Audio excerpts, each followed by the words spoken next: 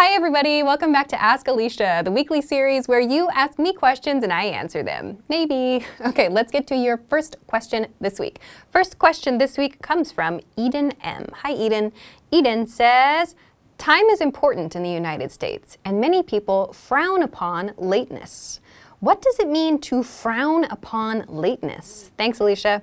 Great question. Yeah, this idea of frown upon something means we look down on something or we consider something bad. In this case, frown upon lateness means we think that being late is a bad thing. So if you are late, it reflects badly or poorly on your character. So you can use this frown upon plus some noun or noun phrase to express that you don't feel good about that thing. So for example, you might say something like, many people frown upon gambling. They think it's unhealthy or a poor use of money. Or, my parents frown upon drinking a lot. They say that it's not good for your body. So you can use a different noun in place of lateness to refer to looking down on something, to thinking that something is not good. A frown refers to the opposite of a smile, but we can't use smile upon, actually. We use frown upon only in this case. So I hope this answers your question. To frown upon lateness or to frown upon something means to look down on that noun or to have a poor opinion of that noun. Thanks for the question. Okay, let's move on to your next question. Next question comes from Iori or Lori. Hi.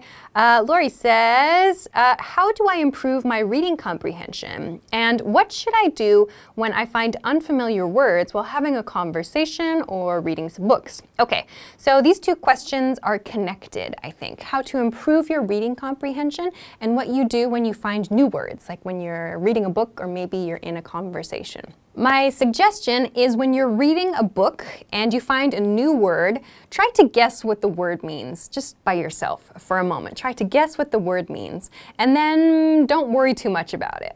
And then review. Come back to that same word or that same page maybe a little bit later or after your study session or whatever. If you still can't guess what that word means based on the context, then check a dictionary and make a note somewhere. Write it down. Then after you do that, maybe the next day, review it again. So this practice of gradually finding new words in your reading will help you to build your vocabulary, yes, and it will boost your reading comprehension. So you need to actively be working on considering these words in your mind by yourself first, and then looking for extra information when you need it. This is a time-consuming process, yes, but it will gradually help you to build your reading comprehension and boost your vocabulary skills. So you can also apply this then in speaking. When you learn those new words from books and from your different readings, you can also apply those words in your speech. So I hope that this helps you. Remember, try to guess what the word means on your own, check back again later after you've read some more of the text, look up the word in a dictionary, and most importantly, review, review, review. All right, let's go to our next question. Next question comes from Carlos Alberto Rosario. Hello, Carlos. Carlos says, hi, Alisha, I'm from Brazil. Thanks for your lessons. My question, why do native speakers sometimes use do before verbs and sometimes not? For example, I do believe in love and I believe in love. Oh, okay. So this is a question about emphasis. So for example, with your example, I believe in love versus I do believe in love, the I do pattern could be in response to a question. Like, do you believe in love? You could say, I do believe in love. The do acts as an emphasis, like, yes, absolutely.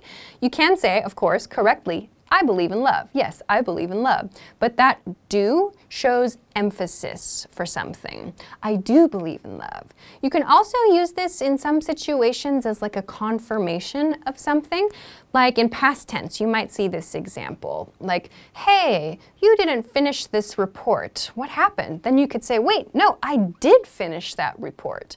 So that will show that there's some kind of contrast with the speaker's opinion. Like you're trying to reverse or like confirm something that actually happened. You might also see this used more commonly in past tense. So you might see both of these. They're very common. One is for emphasis, as in your example sentence, I think, and one to kind of confirm or to give some contrasting information, as in the, yes, I did finish that report.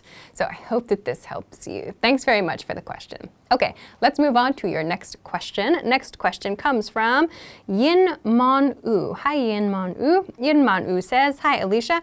I want to know the difference between break and crack. For example, I crack eggs into a bowl, or I break eggs into a bowl. What's the difference? Yeah, great question. So the difference here is in the type of break. So if you imagine break as like an umbrella, and then we have a lot of different types of break underneath that umbrella. This might help you a little bit. So to break something means like to destroy something, kind of generally, like to break a bone, or in your example, to break an egg. So we just destroy that thing in some way, right? When we use break.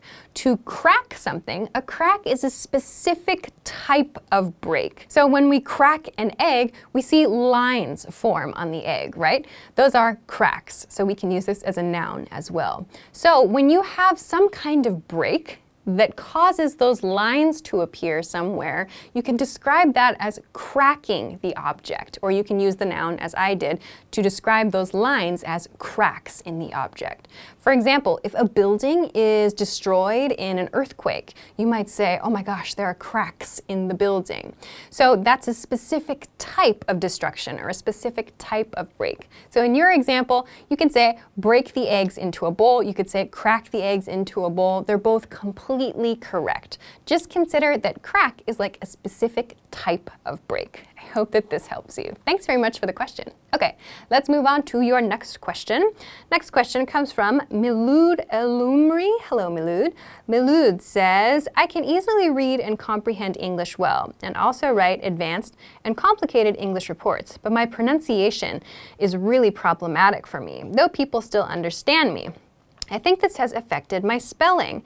How do I quickly improve my pronunciation and perhaps undo or forget my bad pronunciation that I've learned? Good question. So if you know that you are pretty good with English and you feel confident with your communication skills but want to work on your pronunciation, a really great thing you can do is record yourself. I know that a lot of people feel really uncomfortable about it, but it's so helpful to listen to your own voice.